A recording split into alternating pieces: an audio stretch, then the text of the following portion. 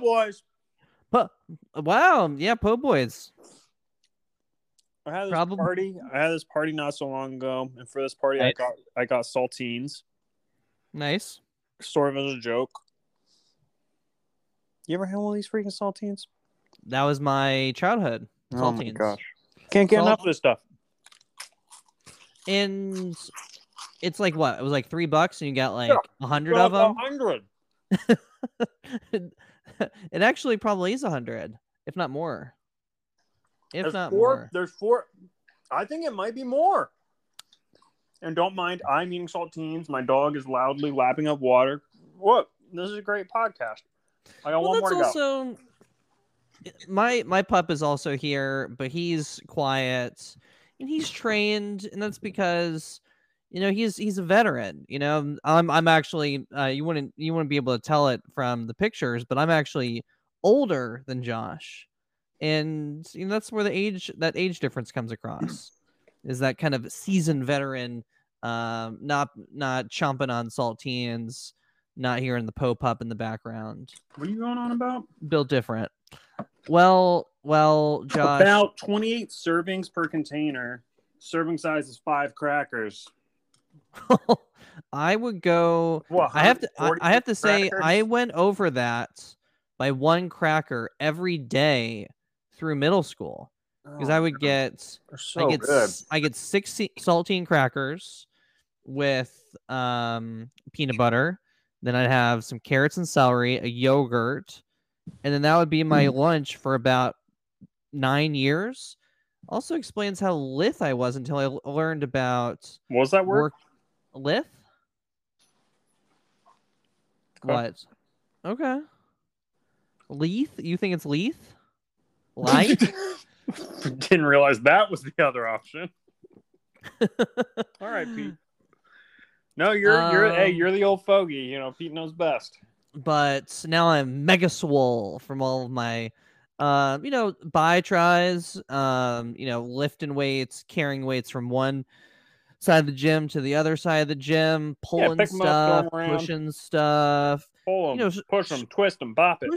Pushing the body to its pushing my body to its limits, which for some people, for millions and millions of people, they can't do what I do. They can't physically do it. Pete is, of course, referring to the dead. But as we know through Star Wars, the dead speak. So, dang, really a missed opportunity for last week's episode. But we're not gonna get into Andor in case someone's listening to this who hasn't watched Andor, because this is not about Andor. This is not Diego Boys.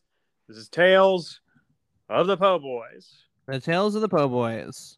What are you Star Warsing this week? The Star Warsing I've been doing this week is just seeing that Star Warsing is on the horizon. Yeah, I mean, I looked and I saw, that Star Warsing's on the horizon. That Star Warsing's on the horizon. Let's give a special shout out though, and we can talk about it on this pod, because of the people that listen, I feel like it's your mom's birthday. Half of them, all right. I feel like half of them are haters and half of them are fans. But I saw Rian Johnson's Glass Onion. Yeah. Which I'm not going to do spoilers because right? I saw it literally the last showing. Yeah. The last showing, because it had this gimmick, which I still have not seen an interview justifying why it's like this. But they only showed it in theaters for 1 week, and Rian Johnson it's a Netflix movie. Okay. Netflix wants people to watch it on Netflix, but Netflix also wants it to be eligible to potentially win Academy Awards and the like, so it has to be in theaters. Oh, interesting. Very sneaky. What'd you think about it? I loved it. Mm-hmm. I had such a great time watching that movie. Yeah, it was a great time with the movies. I don't know if this is like the new thing, because it's also kind of messed up. Like, honestly, and I feel bad telling this to the listeners, because I hate giving you advice that you can't then go and actually implement. I'm gonna double down on the advice he's about to give, though. Yeah, it was a movie to me. It was a movie made for the movie theater, and yet it was only there for a week. Yeah, I mean, it was. It's not, I don't think like you're gonna. There are other movies that I feel like are louder, bigger, more bombastic examples of like something to see in a theater, but like particularly being in it with an audience. This is a movie to watch with an audience. I think. Oh yeah. The difference between watching this in a theater versus watching it at home is less than the difference between watching it by yourself and watching it in an audience, be that friends and family at home or an audience in a theater. But it was a very great, like I'm so glad I saw it in the theater. Oh, I am. I had to change. I mean, we actually were recording, and I had to change our recording. You were kind enough to record on a different day. I loved it. So that you could accommodate that for me to go see it. So I appreciate you, Josh, for doing that.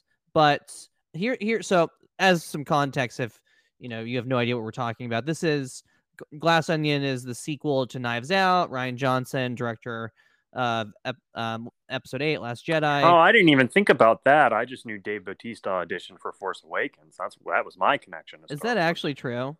I believe it is. Well, he auditioned for a Star Wars project. I don't know if it was Force Awakens or Rogue One, but it was one of the early Disney Star Wars projects. He mentioned auditioning.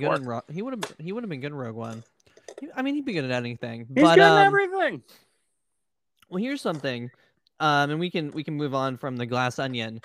Did you guess the murderer before it was revealed? I don't really try that hard. It wasn't really my priority.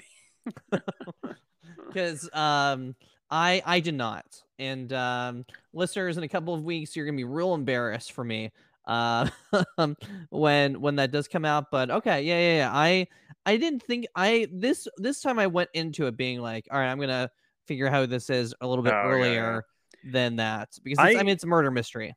If it were a lesser film, I think I would have been more invested. Like a good film, but not a great film, I probably would have been more invested in who done it. But I mean, I was just having so much fun that I didn't even my intellectual brain was not at the forefront. I was just like having fun, enjoying myself.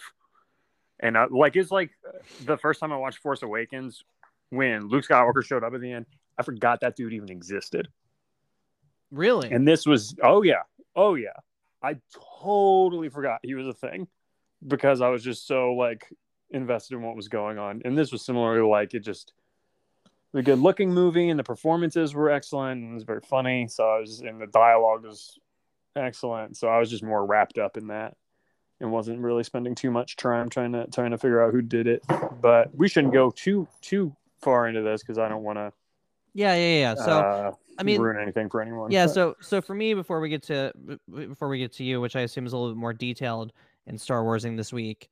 I mean, we have set dates for The Mandalorian coming out. We have set dates for Bad Batch coming out. So we are going to take a brief hiatus, but it's only going to be like a few weeks if I see this timing correctly. And we're gonna have to figure out, because I'm a big Mando guy, and I know that you're a big Bad Batch guy. So we're gonna have to figure out which of these we're gonna do it at once, because I don't think we're gonna do both of them at the same time. I thought Bad Batch was January, Mandalorian is March. No, Mandalorian here. Mandalorian it's March season 1st. 3 is. It looks like it's March 1st. So. There's going to be some dueling dates, because we'll see. We've thought there's going to be dueling dates before, but I know he had a grand old scheme, and I'm still going to use, I think, that same scheme if we have dueling dates again, depending on how deep into it goes. But okay, but just so you're if you were concerned about good old Josh and Pete's, the Content Kings will be back in 2023, probably. Yeah. So Josh, what was your Star Wars in this week? We got a lot of important things to go over. Let's see. New trailer for new Indiana Jones movie came out. It's Ooh, I haven't seen it. Lucasfilm. I That's haven't in seen case you forgot that Lucasfilm does anything else. Well, then, not it. much to talk about there. And Willow. Oh yeah, Willow came out. Yep. I mean, look, I haven't watched the movie and I'm gonna watch the show. I'm sure it's great. A lot of talented people involved. Like the cast looks awesome. Maybe I'll watch the movie one day. I don't know. I got enough on my plate. Leave me alone. The more embarrassing thing is you and I, for content, watched that Ewok movie, multiple Ewok movies, and No, just the one. Just the one. I think it's two, right? No, it's just the one. Okay. There are two. We only did one. I mean, if you went on your own and watched the second one, force be with you. I don't think I watched. I think I only watched Mace once. Yeah. But we did that instead of watching Will, and I assume that our lives are worse off because we watched the Ewok movie. Yeah, but we've never done an episode on something that's not Star Wars. True. We've never done like other Lucasfilm stuff in general. We've touched on other stuff. We talk about Marvel every now and again, but we talk about Rian Johnson movie, but we've only the primary subject of any given episode has only ever been Star Wars. I don't see the need to change that now, particularly now we're not doing it every week. Indiana Jones and the Dial of Destiny, I believe is called. Now look, Dial of Destiny. Yeah, it has Mads Mikkelsen in it. Ooh. Psyched. Has a D.H. Harrison Ford in it. Jalen Urso. Fine. Guess we're doing this again. Yeah, I don't know. I'd be curious. Phoebe we're not gonna have Waller-Bridge, an episode for a while. Boyd Holbrook, Antonio Banderas. What is this movie? I tell you what, I'll keep going when you're done. Oh my gosh, look at this. Who else is Shanette Renee Wilson, who I don't know who that is. Nobody is replacing Indy. Director shoots down rumors. Wow. Okay. Interesting. Josh, sorry to interrupt. I was just in my own Indiana Jones world. So what other Star Wars have you been doing? I'm not done yet. So nice. Had you seen the Indiana Jones trailer, it would have been interesting to talk about that. I mean, we can talk about it in the next episode we record, but that will be in a while. I was kind of underwhelmed. But I got also big caveat. Look, we are living in a post-Creed 3 trailer world. It's not just any old trailer going to cut it anymore. So I will give Indiana Jones and Dial of Destiny. I will give it that. I'm not. Perhaps. No. Had I watched this several months ago, maybe I would have been more invested. But look, you seen the trailer for Creed 3? It's not just any trailer going to cut it anymore. I don't know. I feel like I have to go see the new Indiana Jones opening night because the first movie I ever went to like a midnight showing of on Thursday was the last Indiana Jones movie. Mm-hmm. So I guess there's some sort of continuity there to maintain for them to have something to write about in my obituary or whatever. But don't worry, I got you covered. Oh, buddy, if I'm dead, you are in big trouble. Yeah, so Indiana Jones thing. And then here's something that I looked at, and I'll at least comment on that. As somebody that has watched the trailer, is the first thing I went to look at the cast after we were talking about this. Cast looks great. I actually have a notable snub. So, and that is I was just watching Everything Everywhere All at Once with a good one. Jonathan Jonathan Kikwan. Mm-hmm. And he plays Short Round in Temple of Doom, the second Indiana Jones movie. And I mean, he's fantastic. It was so cool seeing him back on the big screen. He's, one of the highlights. I mean, Michelle Yeoh. I mean, that whole movie's so great. Yeah, the movie's incredible. Yeah, but I think he really deserves good.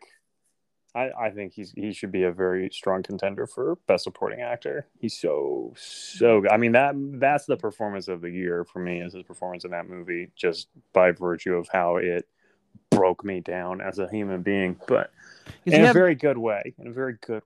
Because there is John Rhys Davies is in it.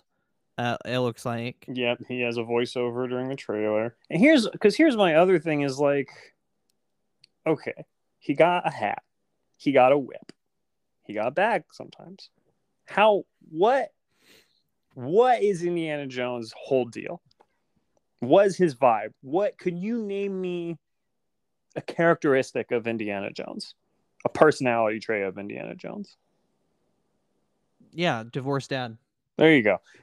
Is I'm getting these like it's like Blade Runner 2049 sorts of vibes where like Trust the trailer fund, baby. very much gives him like this monologue. Like he gets a monologue in the trailer that is very much like his monologue in Force Awakens, where he's all like, it's true, all of it. It's a similar sort of like, I'm a legacy character. I have thoughts and opinions, and they've changed, and I'm older now, and yada yada. But I'm like, I don't know. I've watched all the Indiana Jones movies plenty. I don't know. Is he like a guy that it's the same with Harrison Ford and Blade Runner? I was like, I don't care. Like, who is Rick Deckard? I saw him for like one movie, but he's not. I don't know. What are his? It's like the Ethan Hunt from Mission Impossible. That's just Tom Cruise. Like, he doesn't have any like characteristics. Like, if you were like describing something, like, oh yeah, he hangs off of an airplane, right? But like, other than that, what is he when he's sitting alone in a dark room, right? So I don't know. He's like a cool nerd. We live in a closed pre-3 trailer world. He is like the kind of model for all of these like professors in their 20s and 30s that like go to climbing gyms after and like they're like this movie's for them. This movie's for the young intellectual. Indiana Jones and the Dial of Destiny is for the young intellectual. Yeah, that's what I'm saying. Okay. I mean, I'm sure, James Mangold's great director, great cast. I haven't seen his stuff. I think I just showed up with a bad that attitude because it's one of these, like, once again, very nostalgic, very overdramatic source of truth, which it was always going to be. I don't know. I think the trailer just didn't blow me away is all. I don't mean to yuck anyone's yum. I'm sure it'll be an exciting movie. I'm going to go opening night, but yeah, it didn't blow me away. More importantly, in Star Wars news, Po' Boys, your Wrapped has arrived. Oh, you saw too? I took a couple screenshots. I haven't watched it yet. This is live narration. Okay. In 2022, you did your thing. The people loved it. The people did love it. Fooled me. Let's see here. This takes a long time. Oh, this is okay. Yeah, created 1,471 minutes of new content. Yeah, that's more than 81% of other creators in the TV and film category. You hear that, Spielberg? I looked up how many hours that is too. I know how many hours that is. More than 81% of creators in all of television and film, all of Hollywood, anyone who makes movies, television, 80% when we did more content than them. More than Mandalorian for sure. 100%. And just good. That is peak. Andor. That is a full 24 and a half hours of content. That is a day of content. A day of our lives doing this stinking thing. You can't hear us, but we're clapping right now. Oh, thanks, Spotify. I know. Oh my gosh. A day. One episode really grabbed listeners' attention. Can you guess your number one? He really couldn't. It was episode, hold on, 183, Bobo Boys Chapter 1 from January 5th, the first episode of the year. Oh, wait, no, these are options. I'm supposed to guess them. Oh, I know. Episode 200 tips, July 7th. 200 tips, or tips. Episode 202, Diego Boys, Aldani. I'm going to guess Aldani. Wrong. Not quite. Try again. 200 tips. Not quite. Try again. Oh, great. It was, in fact, the first episode we released this whole freaking year. We started on top and we plummeted to the bottom. No. 164% more streams than your average episode. How is there 164% disparity between any episodes we're releasing? We don't. Oh my gosh. Oh yeah, I'm gonna share this story. I'll get right on that. Let's see what we got up here now. Slide 3 of 60. Your podcast loves to travel. Oh, that's nice. That's very nice. These things take so long to tell me what they're gonna tell me. And all right. Well, the No, interesting no, no, thing. no, no. Okay. I sat through your cast thing. It's my time now. You better buckle Well, up. Your it's top our country time. was United States. Oh, could have fooled me. Where to next year? I'm going to guess the United States again.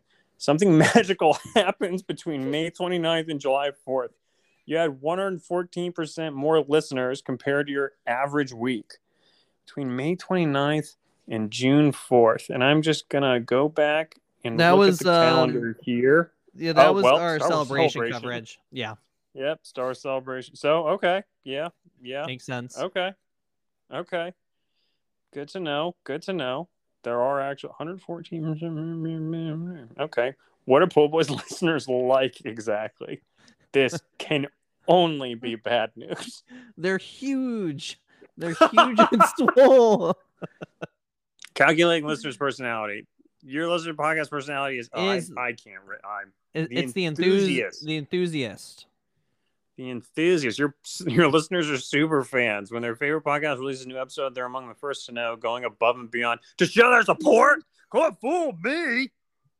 Oh, brother. I'll tell you what. I'm not going to tell you about our 2023 plans, but this category is definitely going to freaking change. I wish I could see the other category options. Have you been working out? It's asking me. Always. I'm doing it right now. Your podcast saw a lot of gains this year. 423% more hours, 307% more streams, 43% more follows, 37% more listeners. Well, all of this is because we switched to Anchor and Spotify, and this is only Spotify, so this is not like other downloads on Anchor. So like we have more downloads and stuff on like, you know, if you totally. We have a bunch of downloads. If you we have like downloads on downloads, but I think we only got on Anchor in like 2020. It's near the end. So also this is a percentage based off of us switching in like November of 2020. We're a top 10 podcast for 8 fans.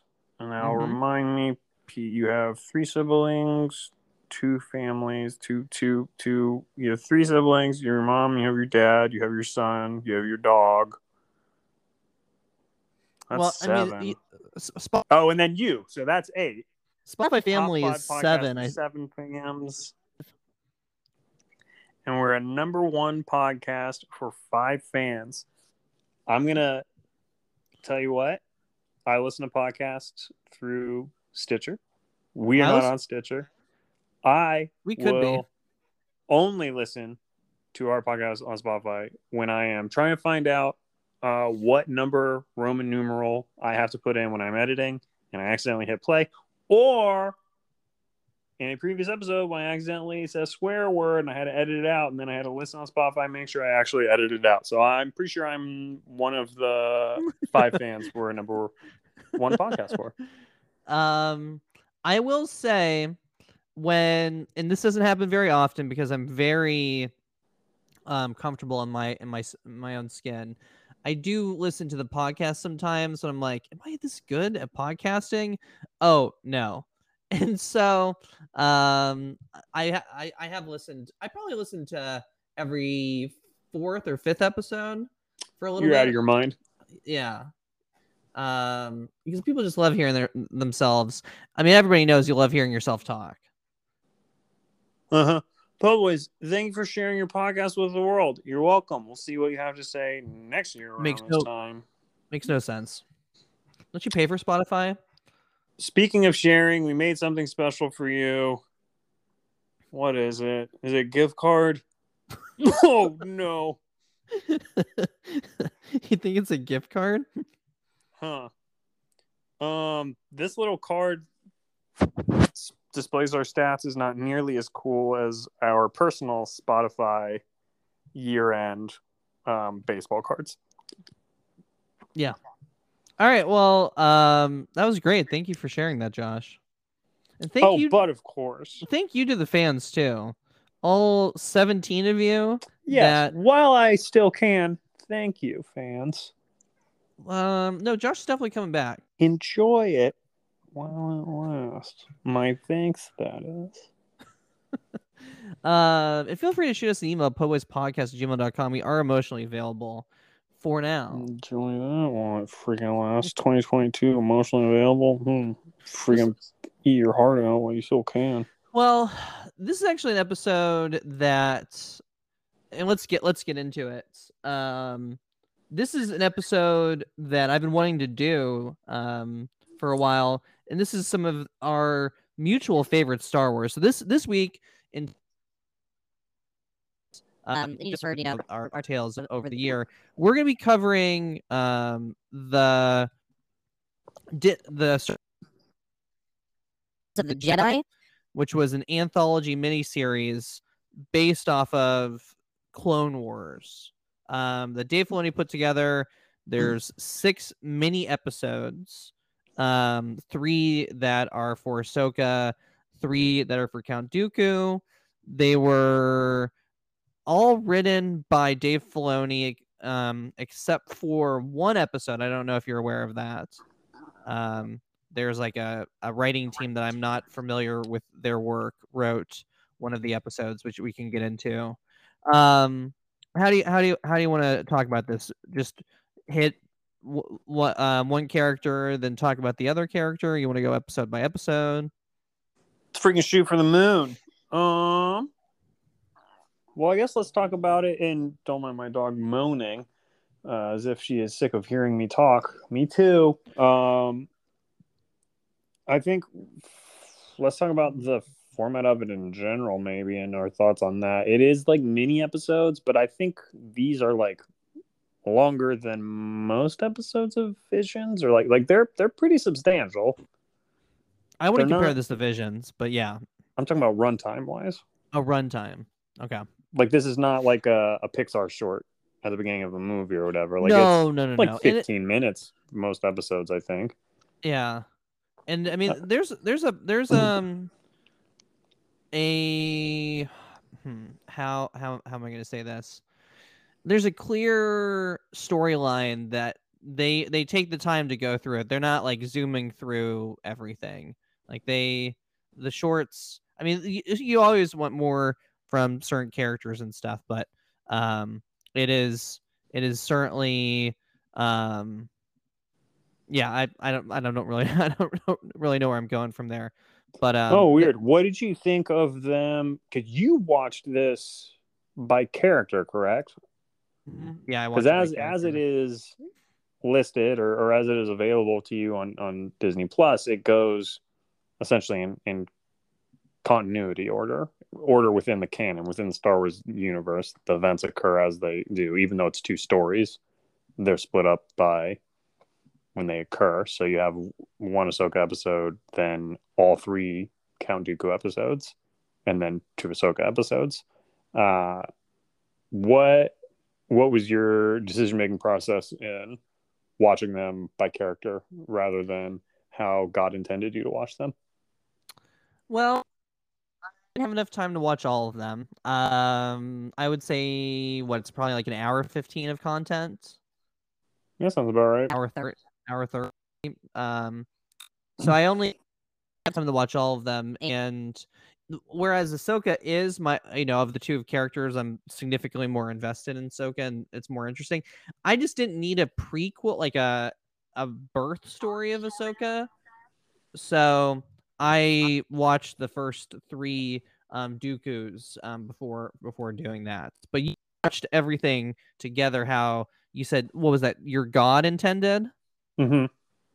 Okay, I wouldn't. I just call him Dave, but I guess some people in the Star Wars community call him that. Which goes Ahsoka, 3 Dooku. No, yeah, I already said that. Don't worry. And then 2 Ahsoka. Yeah. Well, let's start. Which one do you want to do first? Here's what I'm going to throw out. Right. Okay. I think if we're comparing 3 episodes to 3 episodes, like on the whole, I think the Dooku arc is I maybe enjoyed more, but I think the last episode is my favorite episode, the Ahsoka episode at the end. Okay. Yeah, I would agree that the Ahsoka had the best episode, but the more consistent. We're more Yeah. And I think the Dooku episodes also like provide a nuance that isn't necessarily already there. True. Like we learn more about a character, whereas like with Ahsoka, I never want to see what my favorite characters were like as little kids ever, and as babies, I really don't care. I mean, I thought it was really cool seeing, or I guess hearing Janayka Funkar play Ahsoka's mother, and the Togrutan, that village and all those characters looked really cool. The animation and the sound was all great. But I was like, it's a story about a baby. I'm good. And like one very special baby. All right, I get it. But I think like as you've read the Jedi Lost book about Dooku, but I think like listen to it. Right. The audio, yeah. But this doesn't like change how I'm going to view Ahsoka. But that's a character I've already spent so much time with, and I already have so many ideas and thoughts and feelings about this character. But like I've watched Attack of the Clones since this, and it's in my mind when I'm seeing Christopher Lee's performance now as Count Dooku. Like it does make the world a little richer, I think, or the mythos of Star Wars a little richer. It adds some questions too about his hair, because his hair was his episode 1. His hair was black, and he's got a full beard and ages like 30 years. Right, it's the Obi-Wan special. Well, I guess he went to sand a few times, so it is the aging's interesting. You know what? Let's start sequentially. So let's start with the Ahsoka birth arc. There is just a Pokemon in that episode. Yeah, it's just literally a Pokemon. Well, it's also it adds some community building that so the whole premise, and ton of spoilers. If you haven't watched it, go watch it. Come back for some of these takes. Correct me if I'm wrong, but this does Togruta community building that we haven't seen since the slave arc in Clone Wars. Okay. Raikou, the Pokemon, is just in this. It's just Raikou. They just took him. It's Raikou, so I don't know about Roku. He's just in this. They just there you go, Raikou. They just took him and they just put him in this. Well, also these villagers acknowledge that the Thunderdog exists in their world, and they have no security whatsoever. And then they just let in. I mean, I don't know. I know it's in the galaxy far, far away, a long, long time ago, but like, can you really not get childcare for any of this? Oh my gosh! Like, what the hell? It is interesting, the shooting a deer and that whole kind of discussion and the life and death of it all, and instilling that in your youth and in your children. But then I'm also thinking, well, what good is a profound lesson? But then I also think, like, it's a baby, and I guess she's immediately going to get taken away. So it does, I guess, leave some questions of, like, what would Ahsoka have learned here had she been able to stay versus being shipped off? As you're talking about that, I think about Leia conversations in the Obi-Wan TV show of him thinking back to his time, him being like, I think I remember I had a brother. He has those feelings, dreams of that, and this kind of, she's not gonna. she's not going to remember this, but she'll still remember a feeling. Although we've never, we've received a ton of material about Ahsoka over the years. I don't remember her thinking back, like in the Ahsoka book, about her parents, or about where she Yeah. came from. I think the closest is Plo her, but we don't even. Is he in this? I don't even. It's been No. I honestly haven't. I rewatched the Dooku arcs and I rewatched the last episode of the Ahsoka arc. So, yeah, it was.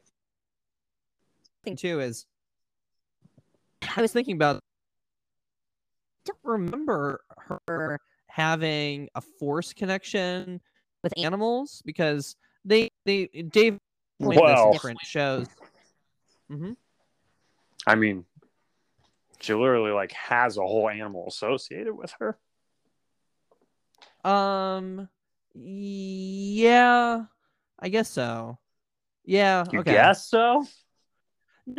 I mean, in terms of like, she's not pulling an Ezra and calming down a monster or whatever. She doesn't take a space whale to transport her to that's not something she is I don't know, it's just not something they really emphasize in perspective. No, I guess you agree. It's not. I mean, disagree. Well, I mean, I just think, the Force works in mysterious ways. And I think it's also one of those things where it's like, if you have a talent, that raw talent might express itself differently than that same talent would after it's been honed by an institution that has its own ideas about where that talent should go. It's interesting that the lesson they choose to show in this episode isn't necessarily one that's like contradictory to anything the Jedi would teach or contradictory to stuff that Ahsoka might believe if she was older. Like, it's not like there's a version of this, or it's not like this story was like baby Anakin being shown it's okay to leave things behind, or it's okay to not be attached to something. And then you're like, oh, and he grows up and he's very bad at attachment because he was taken away by the Jedi. It's not a version of that, but it does, it is interesting to see where a youngling came from. I think I would have just liked maybe more focus on her mother and more like the episode ends with them being like, oh, Ahsoka's Jedi. I'm more interested in like the 5 minutes after that where her mother and her parents react to that and, just decide like, all right, let's ship her out, or, but we don't get that. Yeah. Well, so I don't really have much to add to that. No, we got to move. Yeah, because we have a hard deadline to set. So the Dooku one, the first episode, which is episode 2 in this, and that is titled Justice, it honestly felt like it was kind of a Visions episode of like Master Padawan go to a planet and discover a problem. It was very cool in setting Dooku's political philosophy. He sees the corruption off of Coruscant. He sees what this rich senator's doing and how he's subjugating people. The scenery, it looks a lot like the Mandalorian season 2, when the Mandalorian finds Ahsoka at that like samurai town that's like covered in mud. I mean, I didn't look it up. It would be really cool if it was like kind of the same planets or within the same system, because it definitely looked super similar, other than there weren't those like massive cattle monsters in the background. But no, I interesting to see that. It was interesting to see a young Qui-Gon, and also kind of, I don't know, they highlighted the discrepancy between, they did a good job of highlighting the discrepancy in power between Dooku and Qui-Gon in this episode and the last Dooku episode. Of, he's Qui-Gon's thing is not that he's the strongest in any point. It's his compassion and his what was it? Independent thinking is what Dooku talked about in one of the 3 arcs. What did you think about it? It's hard for me to. Most of my thoughts on the Dooku stuff is pertinent to the arc as a whole. I don't have like any particularly hot takes on any given episode, but I enjoyed this one, and I like seeing a young Qui-Gon, and I think Qui-Gon Jinn is just such a fascinating character, and is such a big like, oh, what if, or if only this character had been around at a different time, and things could go on differently. So it was cool seeing him in a different light, and it was cool seeing Dooku in a different light, and the animation was great. It's interesting, just like, I mean, again, I think a lot of the talking I'm going to do about the Dooku stuff is about the arc as a whole, but I think since Dooku emerged in 2002, there hasn't been a more, I don't know if interesting is the right word, or prescient or whatever, but this is the time to do this story about someone being radicalized. Because that's what it is, and you see a very just beginning to these thoughts he's having, and these 3 episodes very much kind of put you in his frame of mind. Now, I would say I have trouble squaring some of that with what we see of Dooku later, not only later in Attack of the Clones, but later in some of these episodes. But it is really I mean, we've seen people turn to the dark side before, time and time again. Like, these aren't new story beats, but outside of Star Wars, in our lives, in the world, this is sort of a new context to be watching this sort of Star Wars trope unfold. And so it was an interesting lens to be watching it through. Well, because I think it starts so reasonable and it kind of ends very unreasonable. Like, each episode, I think his grievances, they become more and more selfish and less reasonable. Mm-hmm. Well, knowing like Lost audiobook, which I would recommend, there are some times where it's the same criticism I've given episode 9 of when Wedge. Oh, it's not good. when Wedge is super happy and stuff, and his like stepson died like 45 seconds earlier.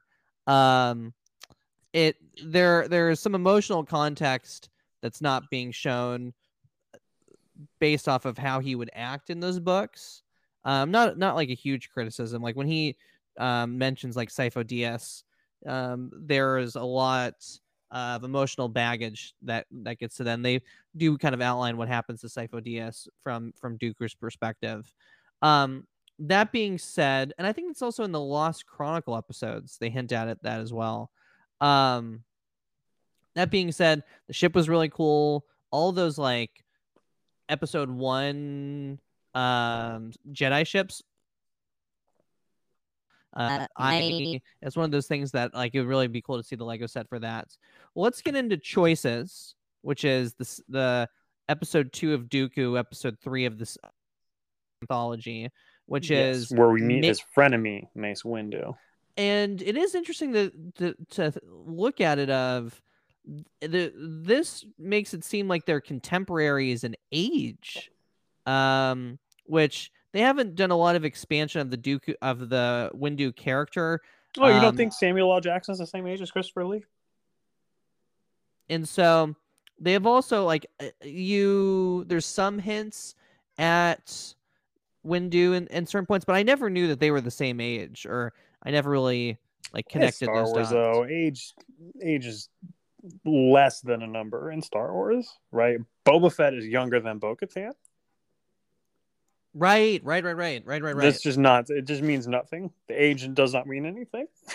There's no ages. Nobody has birthdays. Well, except for freaking Ezra, but yeah.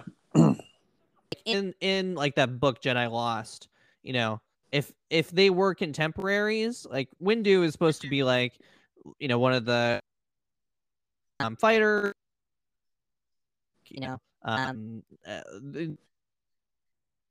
Palpatine lose to Windu, or did he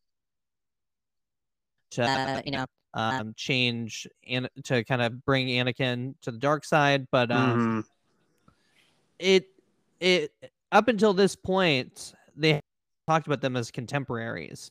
It's really cool to talk about, like, reasons for his shift, being snubbed from this position, but also, is that something that he's been vying for a lot? Like, Qui-Gon certainly wasn't vying for it, and they shared. But I wonder. I don't know that it's specifically that he is vying for it, as much as it is his realization of, if Mace Windu is going to ascend in this organization, then that says certain things about the priorities and values this organization has. Like, if that is the sort of action that is going to be rewarded, then they're just, they're solidifying everything that I think is wrong with this organization. The inaction that I think is wrong with this organization is just getting bolstered by the, senior ranks continuing to be filled by people who are inactive, Yeah, I mean, that's a interesting way to think about that. Of like, every year when the new po' boys get elected, and some people are like, "Ugh, if this is the new po' boy, then what does that say about the podcast? What does this podcast even believe anymore? This is going to be the new po' boy." Well, if poispodcast@gmail.com, we'd love to know as well. Yeah, it was a very both episodes were really good at, and I wish they had like done some maybe ticker sign of like what planets they were on. No way. Boo ticker sign. Boo Chirons. No Chirons. Like, I assume, and this is just assumption that doesn't have a lot of backing, but those could easily be separatist planets, right? Yeah, that's a good point. This is some people revolting. This is like literally, the military underclass, taking over, forcing the upper class, forcing the rich to do what they want. And we see this a little bit. I mean, it doesn't get like fleshed out in episode 2 or episode 3, but there is some nuance to separatist. It's not all Newt Gunray being like evil for no actual reason. Right. So it does a good job at the job of connecting Dooku as a figurehead too, of like, why did all these people follow some random fallen Jedi who, in any other instances would probably be discredited. Now, from like the book, from other things, that like he is this extremely wealthy person. He has this planet that's like affluent. So he has that on top of it, but it sets the scene that makes more sense for how he gets to that position in episode 2. Well, I mean, you can imagine him telling the stories we see in these first 2 episodes with him to, separatist constituents to get them rallied up. Oh, me and Qui-Gon were on, the old beat up planet and they kidnapped the senator's kid and yada, yada, yada, and people losing it. And yeah, that's a good point. Well, and then the last episode is, which is episode 4, episode 3, titled Sith Lord. So this is the one where I feel like maybe they're trying to stay out of the book's way or something, but that like we do miss like a definitive turning point. In my mind, for a while, in my head canon, prior to this stuff being filled out by, books and shows, I always thought, Qui-Gon's death perhaps had something to do with Dooku leaving here. We see that he's already erasing Kamino during the events of episode 1. I mean, Darth Maul's still alive at this point. I don't know. So it does smush the timeline together. I mean, that jives with what we know of Palpatine, though. Constantly grooming, a replacement for his apprentice even before the apprentice is gone and scheming and stuff like that. But it does. I mean, again, this is a story about someone being radicalized, or and we don't get that like big turning point. Like you sort of get a little bit in the second episode with him, but then by this episode, something has happened that we're not privy to. I feel like that pushes him to taking pretty drastic action, particularly then when you consider after this, Qui-Gon dies, but he's already, I guess, working for the guy that then he would know was responsible for Qui-Gon's death. So then he just doesn't care about that, I guess. So that kind of takes some nuance out of my headcanon or whatever, or like a sweet thing in my headcanon that I enjoyed, which is fine. But this episode did leave me with questions, much like everything involving Cypher Dyas and Count Dooku and anything what the Clone Army does. Well, there's a lot to like in this episode. Not saying that you disliked it, but like they show Jedi gossiping, and clearly there's no Jedi Facebook of people posting and sharing where they've all been. So it is interesting to see how they get information, because he has not seen Obi-Wan, right? So who knows how many years Obi-Wan and Qui-Gon have been together, and Dooku has not been around for that. He makes that point of, I want to meet your apprentice one day. So there's a disconnect if you don't see certain people for years, if you've been out doing stuff and they've been off planet, been here. Reasonable. Here, I'm gonna put on a guess, like the purpose of that, because my guess is the purpose for Ahsoka is to set some stuff up and to provide some background show that they're not going to talk about. Well, that would be my guess. I think we might see a young Dooku at some point in the Acolyte TV show. You have to be pretty I'm young. not going to make it. Well, or they skip years. A little baby, Dooku. No. I mean, I'm not going to get too much into the Acolyte, but I would not be. I'm curious if this tinfoil hat theory of they're doing some of this to paint the picture and describe some things going to the Acolyte, which is going to come out in 2024 or something like that. Yeah, I mean, that's certainly always on the table. I would be more inclined to think it might be seeding something for like animation or something that takes place after it. I don't know, because I mean, you are right. Like when we were covering the final season of Clone Wars, those Bad Batch episodes seemed like they were good, but I was like, why is this the story you're deciding to tell me? You have 12 episodes, 4 on this, but now, in hindsight, we understand maybe why that was happening. So, yeah, I mean, that's a valid point. But I mean, again, to me, it is an episode that is sort of defined by like missing pieces. And I do really like him reflecting on Qui-Gon's death and his talk with Yaddle with their cute little Jedi tree. But I guess, do you get in Jedi Lost? And I guess spoilers for Jedi Lost, if you're thinking about listening to that, skip ahead a minute or whatever. But do you get his big moment of turning into the separatist scheme at least? No. You get so then why not reveal it here? You get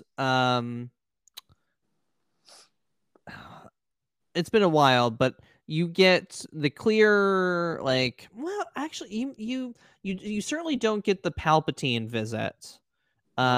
Because the book is told through Asajj mind probing Dooku, basically, or no, she receives his journals, and he journaled a bunch or something like that. So it's Asajj is the character. Asajj Ventress is the character that's going into Dooku's mind, basically.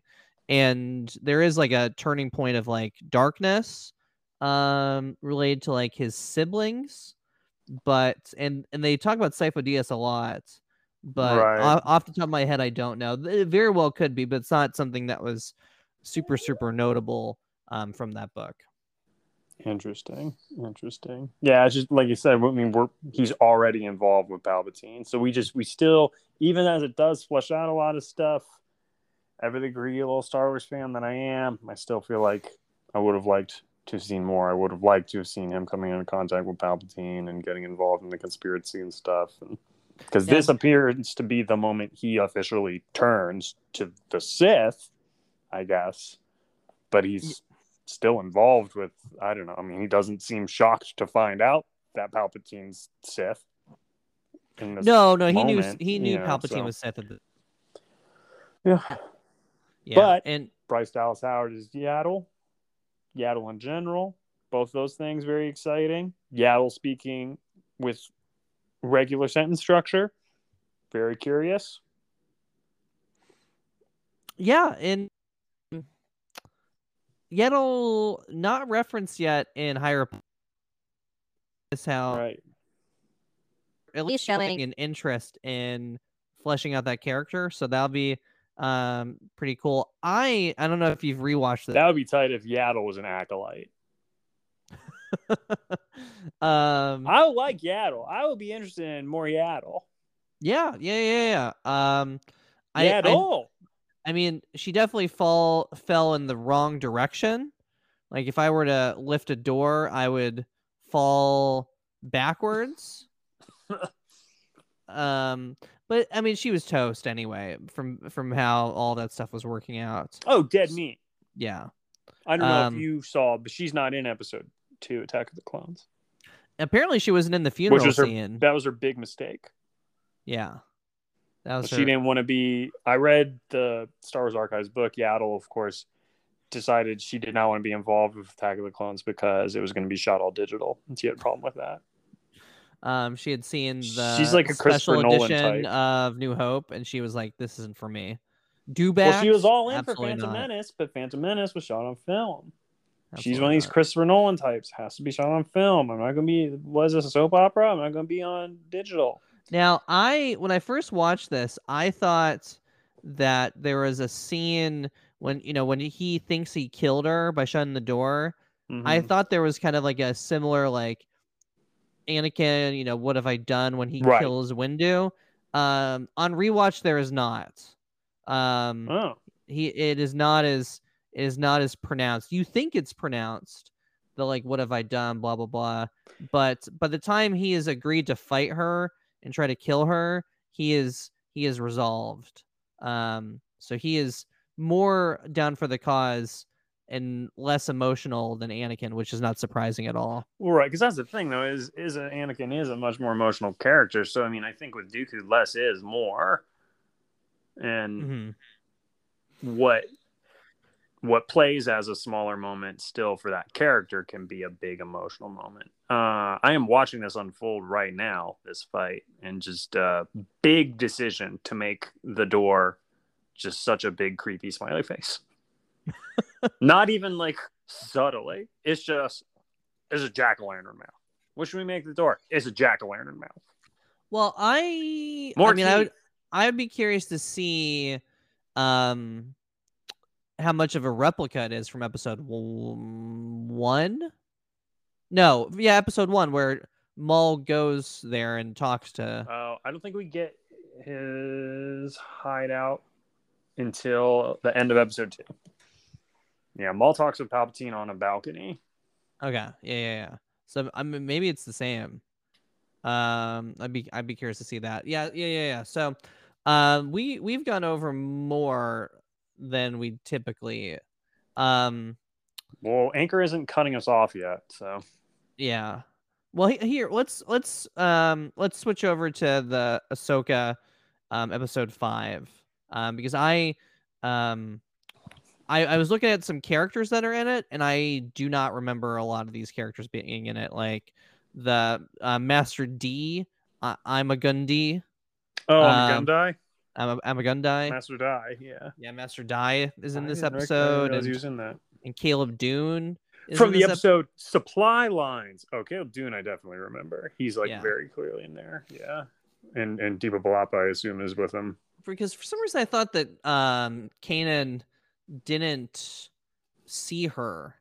Like their paths hadn't crossed. And granted, maybe he wasn't introduced to her. This is just like sparring that he witnesses. But Yeah, he's just like watching a pickup basketball game at the gym. yeah, that's actually. I mean, I know that for a fact you've never actually watched that, but that was actually a really good way of describing that. As a student athlete myself, that's something that I can really. Okay. Okay.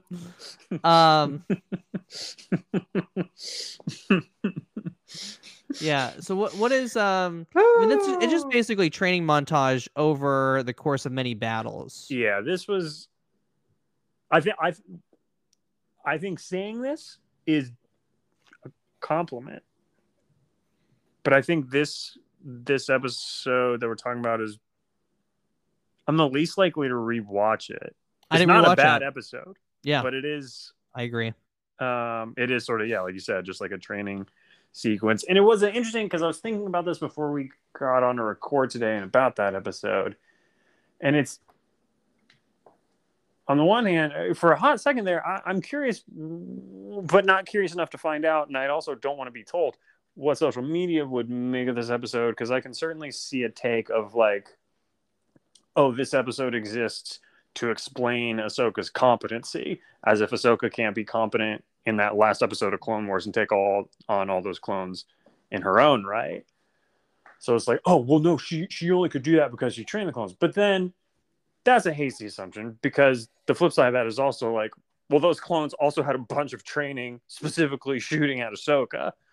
So then it just kind of becomes, oh, these clones and Ahsoka were like very familiar with each other. And it just makes it sad again, which is, I mean, I think, good. But yeah, because I was for a minute like, wait a minute, is there like, they're trying to do some Mary Sue thing where they're like, oh, Ahsoka was too powerful, we have to correct that. But I very quickly was like, oh, that's not what they're doing here.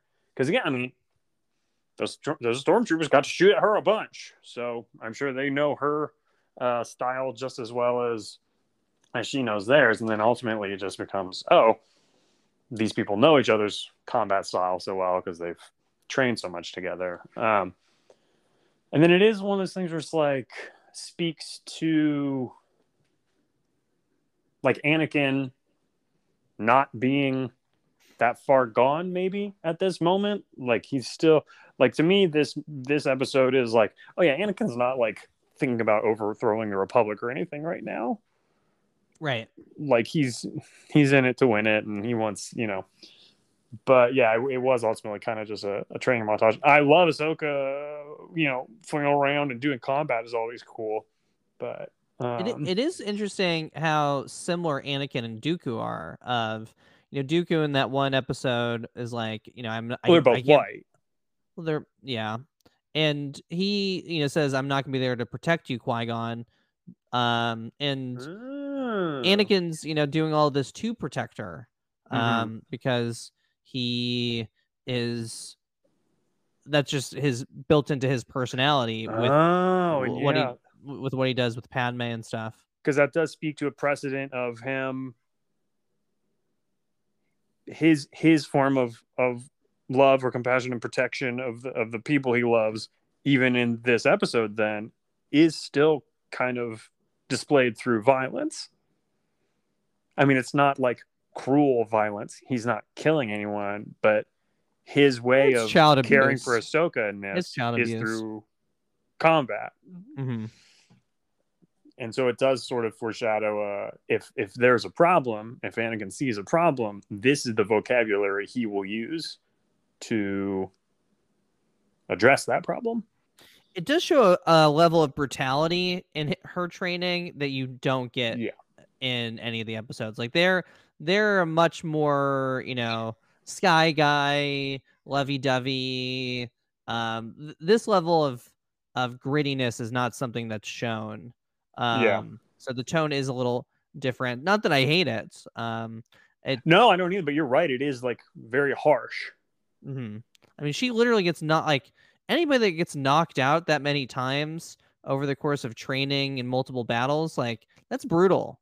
And at no point do they really talk about that in previous episodes.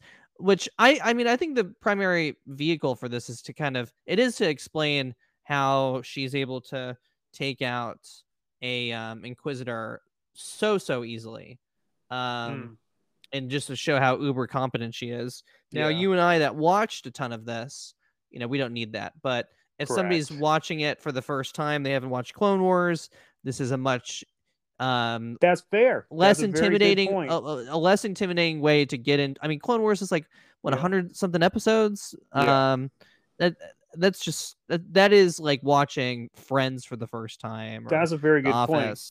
Because I'm thinking of this as, you and me watching this as essentially appendices to the Clone Wars. But when I was home with Miss Columbo and the family for Thanksgiving, we watched the season finale of Andor, and the next thing that pops up is a recommendation for Tales of the Jedi, which they did not watch, but someone out there probably is. There's probably people out there who finished Andor and they said, "No, Tales of the Jedi. Oh, it's only 15 minutes. I'll watch this or whatever." And yeah, this could be. You're right. There is a shorthand that these episodes have to account for that viewership. That's a very good point.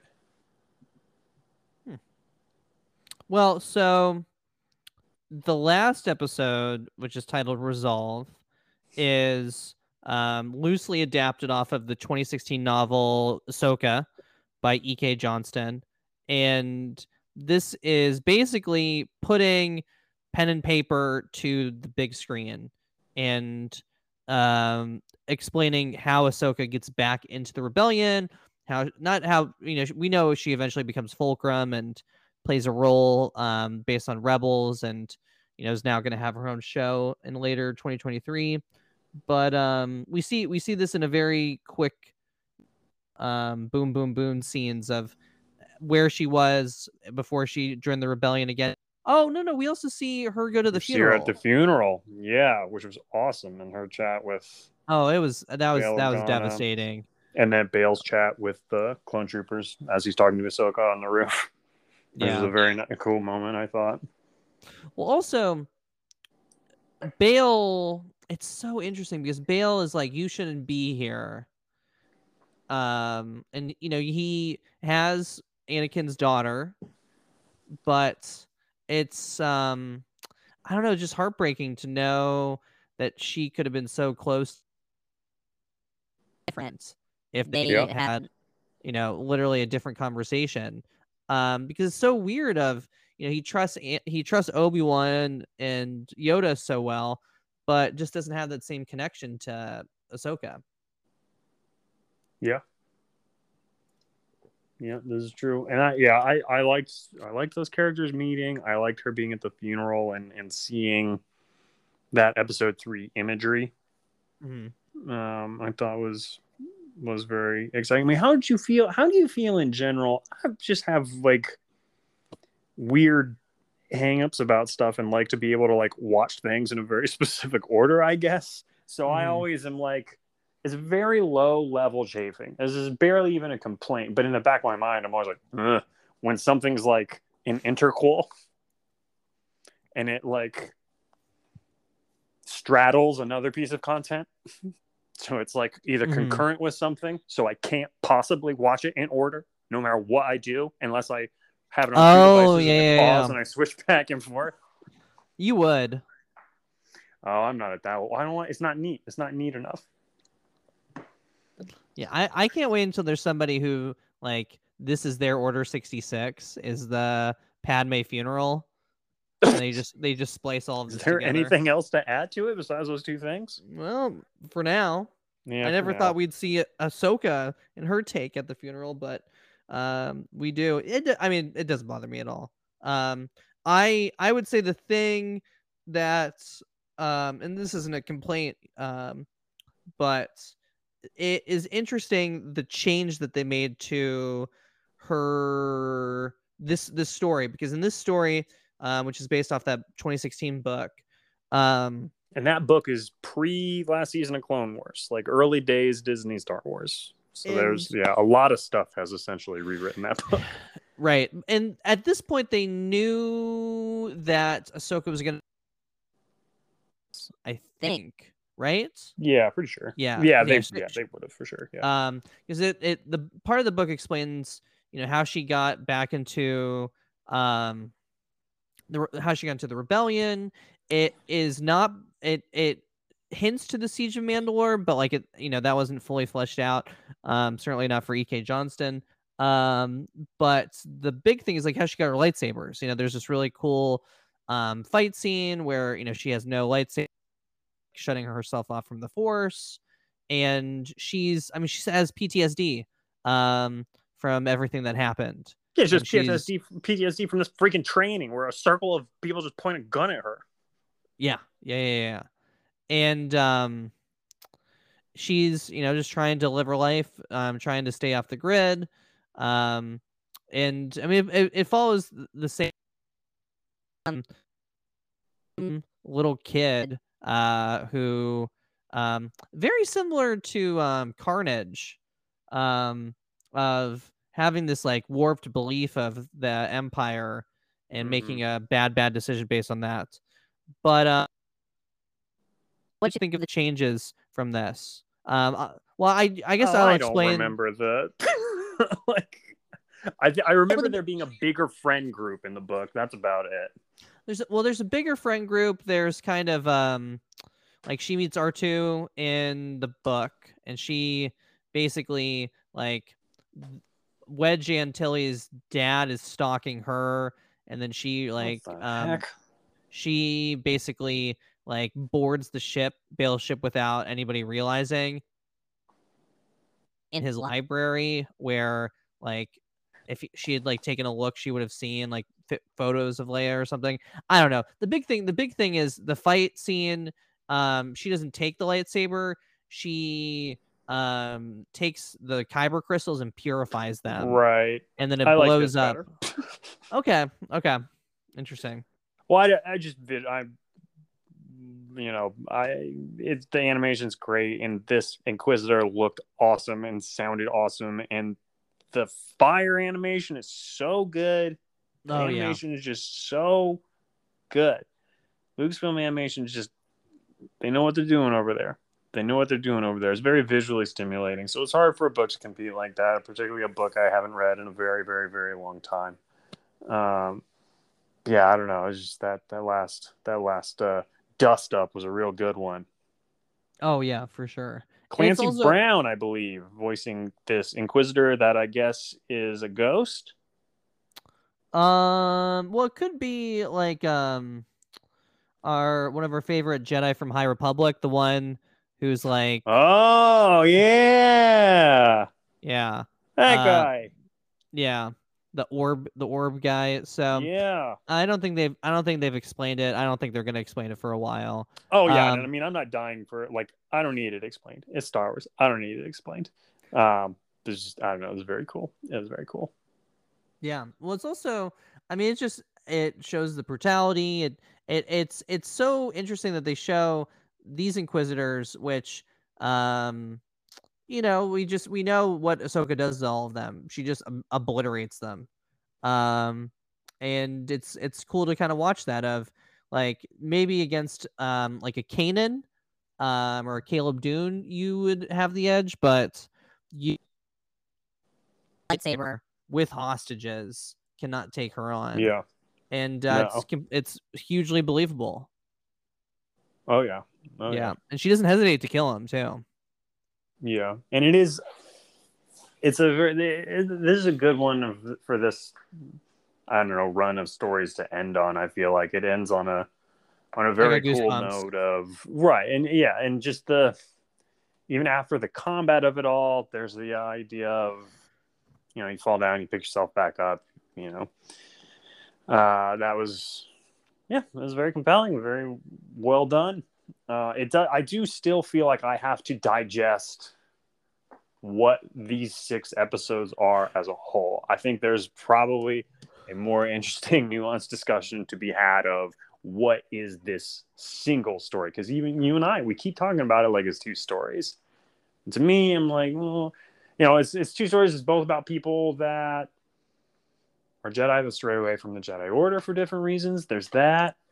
There's people who feel compelled by a grander calling than what's presented to them, in their day-to-day lives, perhaps. But I think there's a lot of meat on the bone in these 6 episodes, and that these are the 6 episodes we get, and that these are the 2 characters that they focus on, and it comes out when it's coming out. I look forward to sitting down again with these and digesting them again without the gun to my head that is having to record this podcast. Well, Josh, I would be surprised if we do our next episode by 2022. I really would, because it's already December. Part of me would like, because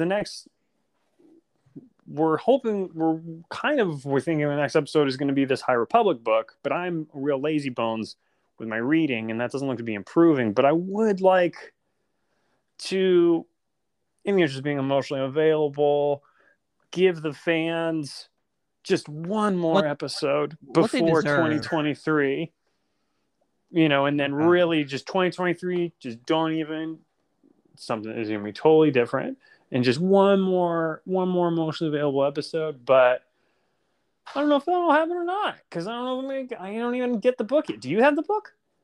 No, I haven't finished the High Republic book that I'm currently on. Oh, okay, so at least it's not all on me. I guess I'll really try and read this freaking book.